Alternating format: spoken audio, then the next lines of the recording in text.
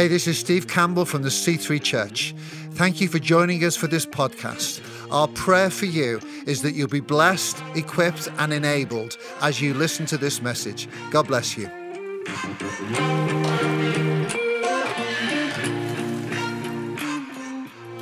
Hey, we've got a great speaker today, and we've got a great speaker next week. But we've got a great speaker today, and we thank God for the team that God has given us. We do it together on team, and we are gifted here as a church with many, many good speakers. And so today we have Sarah Hewitson, who's going to be coming and speaking about the last 24 hours of Jesus. So would you put your hands together, make some serious noise, and welcome Sarah Hewitson.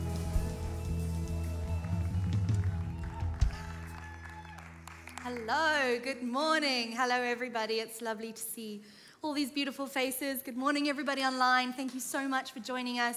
And if you're joining us later, it's great to see you too. And if it's evening time, because this is live somewhere else, then have a great sleep after this. Try to be inclusive, guys. Before we carry on, can I just say that I honestly feel like worship has this completely set this day up to win. That was an incredible, incredible time of worship. Thank you so much to the band and to our worship team as they honor God and prepare well. It just makes those of us who are then speaking feel like we can only, it's a great platform. It's very exciting. I want to share with you, as Steve said, we're going to be talking about the last 24 hours of Jesus' life today. And I think that a lot can happen in a 24-hour period. So before we get to this exceptional piece of scripture, I want to tell you a story about a 24-hour period that changed my life. It was 2019. Remember 2019?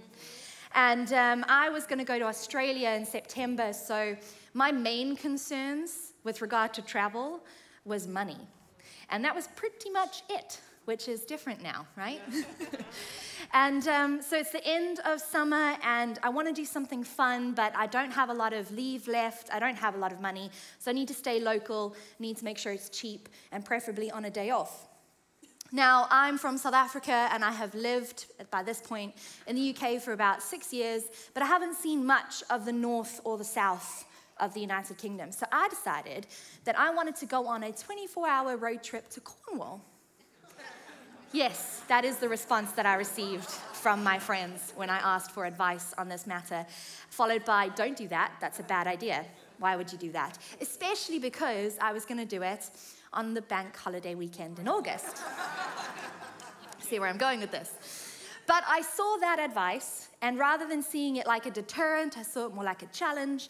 And so I convinced a few friends, most of which who were also not English, to come with me on this trip. And so from Sunday 8 p.m. through to Tuesday 1 a.m., which is technically 29 hours, but for the romance of the story, we'll just pretend it's 24, we accomplished the following. We swam in the sea at Port Kono, we went to Land's End and Penzance, we climbed a cliff, we ate a lot of ice cream, we ate fish and chips, we ate a Cornish pasty, obviously, we drank copious amounts of caffeine, I didn't drive once, and I managed to see Stonehenge and the Big Dipper, which I had never seen before, all in 29 hours. Thank you. I know. It was a lot. I felt like saying I told you so to every person I came across afterwards.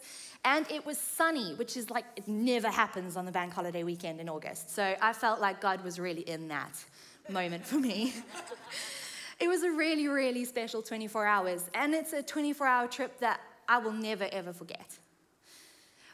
But what was actually most important for me in that day wasn't the epic fun that we had, the strong debates on whether or not Harry Potter is actually a good guy or a bad guy. Don't talk to me about that right now, it stresses me out. And all of the different things that I had never seen before. The most important moment for me on that day was actually a 30-minute period that I got about halfway through the trip.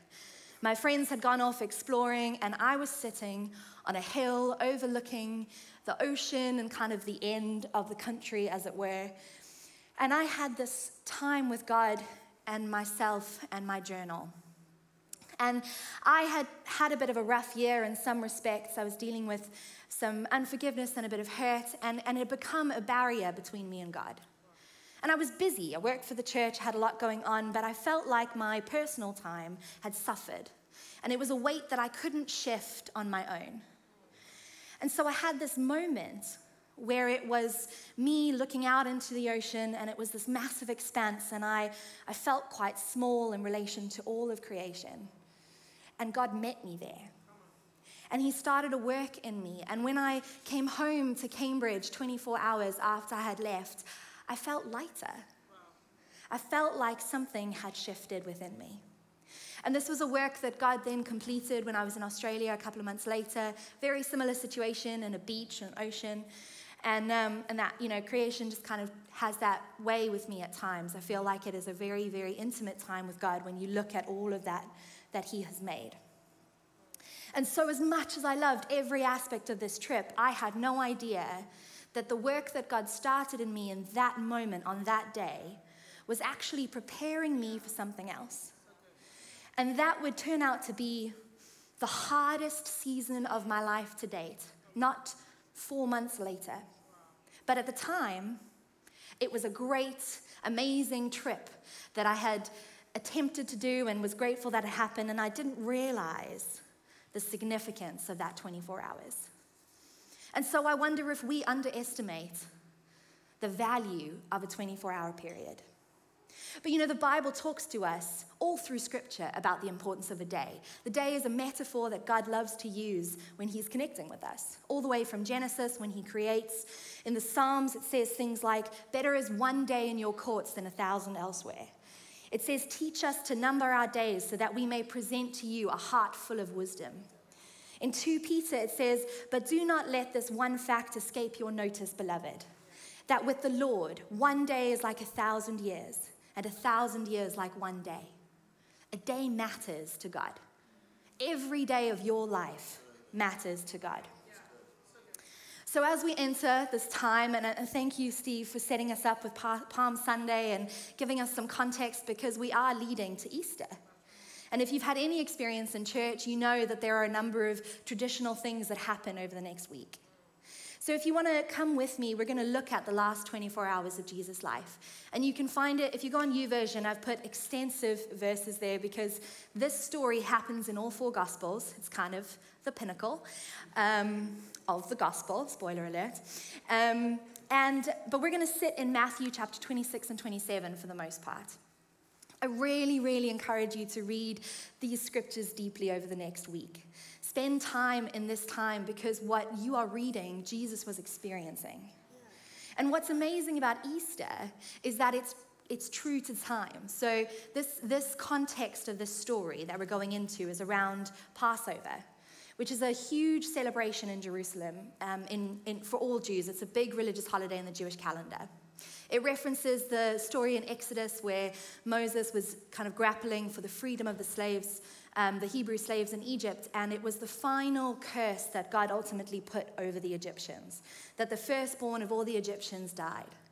But because of the lamb's blood that was on the Hebrew doors, the angel of death passed over them, and they were given mercy from God. And that moment of mercy, that moment of grace, is what they celebrate year in and year out, even to this day. And so Jerusalem, being the hub of kind of the country, really, in terms of like the capital, became the place that people pilgrim to for this holiday. So it was busy. And not unlike my many friends who told me not to go to Cornwall, many people told Jesus not to go to Jerusalem, especially during Passover. Because by this point, right, Jesus has made a name for himself, and the religious leaders, they don't like him very much. They don't think that he is helpful to the cause. He is healing people on a Sabbath. He is having dinner with tax collectors and prostitutes. He is not their friend. And all of his friends are like, keep a low profile, man. Just let's get over this one, and then we can, make you the king and whatever. But Jesus, like me, knew what he was doing, slightly holier than I was at the time. And he knew that where he needed to be at that day, at that time, was Jerusalem. So we find ourselves in Matthew 26, verse 20. And what I'm going to do is give you like a whistle-stop tour because a lot goes down in this day. And I don't want you to miss any of it, but I also don't want to keep you here all day. Well, I do, but I won't. And so we're going to start in 26 where we're at the Last Supper. So Jesus is already here. Everybody's already got used to the fact that he's in Jerusalem. Everybody knows he's there. That's important.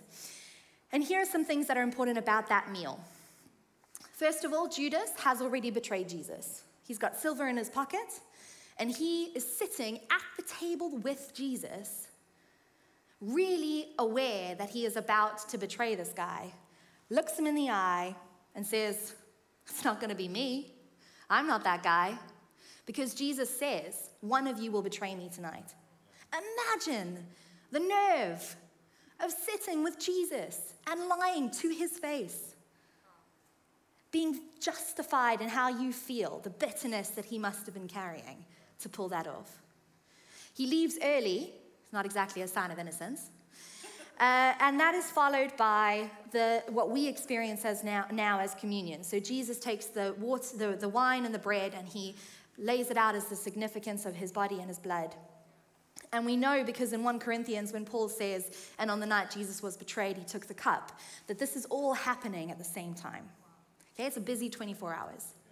This is also the meal where Jesus says, you're all going to kind of abandon me at some point. And Peter, bless him, is like, "Not me.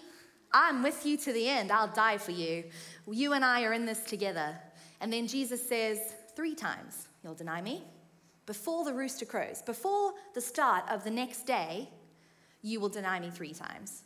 Which for Peter, who is known for being arrogant and sure of himself, is like, Jesus is wrong, which is something we all know happened regularly. That's a lie. That's not true. I was kidding. So after dinner, they go to the Garden of Gethsemane on the Mount of Olives, and there's this repetitive moment where Jesus tells the disciples to stay awake and be vigilant so that he can go and pray, because he knows stuff is going to go down and he needs to be prepared. And they keep falling asleep. And he goes into this moment with God, with his Father, and he begs for an opportunity to be released from this responsibility. But he will also be obedient and do what God says. And so he goes and prepares himself for death. He returns to his disciples who are sleeping again, and Judas comes and betrays him with a kiss. And everybody freaks out. Peter slices the ear off of somebody. Jesus heals it. Everyone is in like pandemonium. The disciples run away. And Jesus is taken in the middle of the night to the Sanhedrin, to Caiaphas, who is the high priest. False testimonies are put against him. People say he did things he didn't do. And through the whole trial, Jesus remains silent. Until eventually, Caiaphas gets so frustrated at Jesus not defending himself that he says, "I adjure you by the living God, please just say something about these claims. Are you the Christ, the Son of God?" This is Caiaphas' moment for Jesus to say, "No, I'm just kidding," to let him off. But Jesus doesn't. He says, "As you say." He says, "But I tell you, from now on, you will see the Son of Man seated at the right hand of power, coming on the clouds of heaven." This is not good. Okay? For anybody that is not the Son of God, this is literally the worst thing that you could say at the Sanhedrin. And again, everyone freaks out. And in the meantime, Peter is sitting outside the temple gates trying to hear what's going on. And 3 times people ask him if he's that guy that they saw with Jesus that one time. And 3 times he says no. And I can imagine that when those rooster crowed, he must have felt such a deep sense of remorse, of guilt and shame, as he realized he had fulfilled the exact thing that Jesus had said to him hours before. So then things get a bit political. We go from the Sanhedrin, again, in the middle of the night, through to Pilate, who's the Roman governor. Now, Pilate doesn't actually want to get involved in Jewish issues. He's like, as far as Rome is concerned, this guy's just maybe crazy, so we don't really want to try him with anything, so take him to Herod. Herod's the king of the Jews. Herod can deal with it. Herod is more political than he is religious, so he's not upset about the blaspheme. He just doesn't like the idea of another king. But he still is like, technically, Has he done anything? No. So he sends him back to Pilate because he doesn't want to get involved. Probably because it's like 4 a.m. You know? This is not stuff that should be happening during Passover. So Jesus is sent back to Pilate, and by this point, Pilate has been plagued with dreams where it's possible that Jesus is in fact the Son of God. And as a Roman, to grapple with the gods, not a good thing. So he's not keen to get involved, and he thinks, I'm going to make this a trial of the people. You're all here, you're obviously agitated. I'm going to give you a really obvious choice. You could free Jesus, who has done nothing, or you could free Barabbas, the known killer. Which one do you want to free today? Guys. But they choose Barabbas. They free Barabbas. And so Pilate washes his hands of the situation. He says, this guy's blood is not on my hands. This is over to you. And so the guards take Jesus, and he is beaten. He is forced to carry a cross, and he is crucified on Golgotha that day. It's a crazy 24 hours. And if you're in it, it's bleak. It's disappointing. It's the wrong thing to happen. This guy was supposed to be our savior, and he's dead. If you're living in the moment, everything feels like it's all gone horribly wrong. But we live on the other side of that day. I don't want to spoil next week for you, but this story gets really good. I'm just saying. I'd keep an eye on it if I were you. Now, there are so many things that we could take from this narrative, and I think that we take for granted the gravity of this day because we know the outcome. But actually, I believe there are lessons for each of us within the day before Jesus died that we need to pay almost as much attention to as we pay to the day after. So we're going to take the last few minutes to look at a couple of people in this narrative and how they were impacted by this day.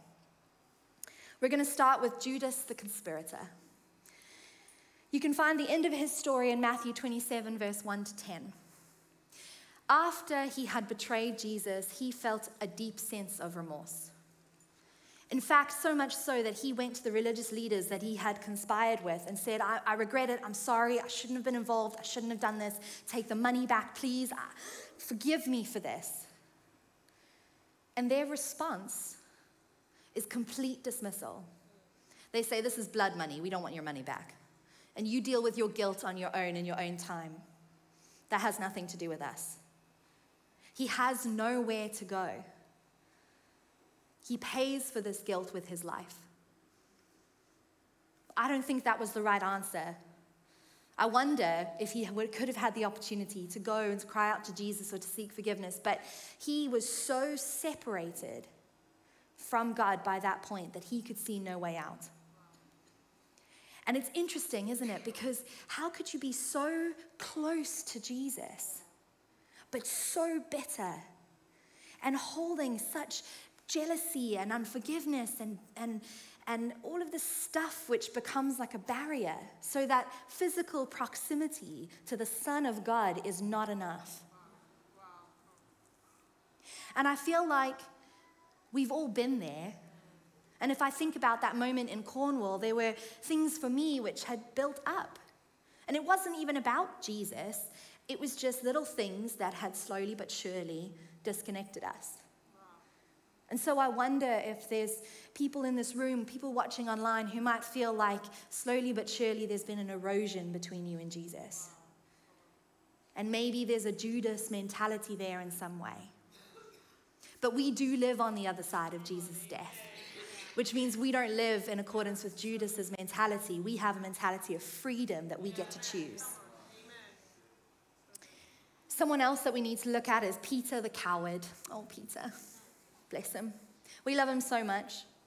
And if you know the whole picture of the New Testament, you know he becomes fundamental to the building of the church. We know Jesus because of Peter. And we can kind of put him on that pedestal as one of the real founders of the Christian faith, so much so that we forget that before he was that, he was the guy who denied Jesus 3 times. But what we learn from Peter is that that moment of failure did not take away from the calling that God had on his life. We are not limited by the mistakes that we make. in our days. And there's this beautiful moment of compassion between Jesus and Peter later on, where he is released from that sense of guilt and propelled into the future that God has for him. And I believe that it is in our failures, when we experience the mercy of God, that we are built in our strength. It's the thing that we actually can hold on to, because we know, look, if I was like that and I'm still here, imagine what else God could do. We don't have to live in our cowardly moments where we didn't show up. Thank goodness Peter didn't, because who knows what the church would be like if he had.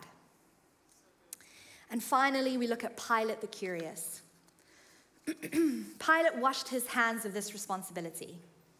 Pilate did not want to be involved in the death of Jesus, not because he felt it was boring, but because he had a revelation moment where he said, this isn't right. What you're saying about this man isn't true. And I wonder if, as he walked away from that moment, turning his back on Jesus, letting Jesus go to the cross, not getting involved, I wonder if at the same time, the curiosity within him grew. Maybe he and his family thought, if that's the Son of God, then what have we been worshiping? If that guy is going to humble himself and be sacrificed and die innocently, maybe that's where we should be paying attention. It's Easter. There are definitely going to be people here today, watching online, here next weekend, who know about Jesus. Because it's England. Everybody talks about God in some form or another. But perhaps you haven't had the opportunity to actually get to know him. Maybe you haven't had that moment where you've realized that Jesus is not just some good guy that did some good stuff. He's not some crazy person that thought he was a god. But maybe he is, in fact, the Son of God. One day, all of this happened. One day, all of these lives were changed. You know, that moment in Cornwall for me, what it prepared me for was December 2019. Just before Christmas, my family and I lost, shockingly and tragically, my 27-year-old cousin Sophie. Her death was unexpected, and we were not prepared for it by any means. And then a week later, my dad had a cardiac arrest. And if it hadn't been for an insane number of miracles that happened to happen by the grace of God, he would not be alive with us today. But that time was an absolute life-changing moment for me. The world went from a place I thought I understood to the most confusing and horrendous thing in the snap of a finger. But when we talk about that moment as a family, and we still grieve is, in my opinion, something that sits with us in different phases and stages through all of our life. But when we talk about that moment, we also talk about this immense peace that we felt as a family. That in all of the confusion and in all of the lack of understanding and in all of the pain, there was this grace and this peace, this closeness that we had with God. And I firmly believe that if I hadn't dealt with the things that were separating me from him in Cornwall, I would not have been prepared. God knew what I needed. God knew that I needed to reconnect with him intimately, that I needed to be prepared to rely on him because my strength was not going to get me through December 2019. And I don't know what the moments are in your life that have changed them, but I do know that God has been with you in all of them.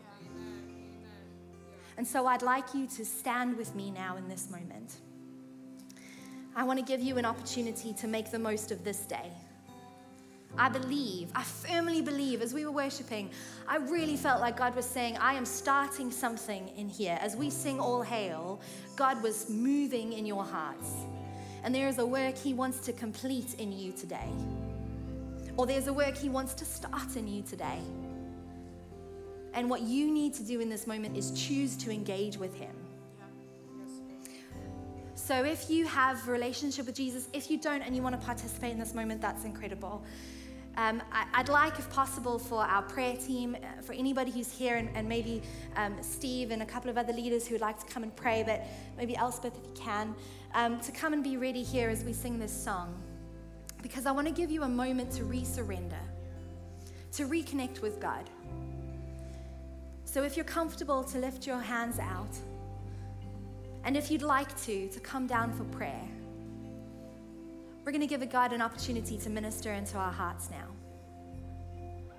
So Father, I pray for everybody in this room. I pray for the people online who are separating themselves from you now by bitterness or unforgiveness, God. I pray for the people who are dwelling on broken relationships here. I pray for the people who are living in disappointment over jobs, over studies, God. I pray for the people who are feeling lonely and isolated and feeling like that's some sort of punishment on their lives, Lord. We say no to that. God, we resurrender our hearts to you. We do not live like Judas lived. We do not live like Peter lived, Lord God. Father, we are going to take this moment now to hold out those things that have been separating us and to ask you to take it, because our strength won't do it. We cannot shift these things on our own. If you would like to come down in this moment as we sing this song for prayer, please do. You are so welcome. If you are a visitor, if it's your first time and you want to be anonymous in this moment, I encourage you to be bold. Let's take this moment together. Let's sing out to God. Let's resurrender.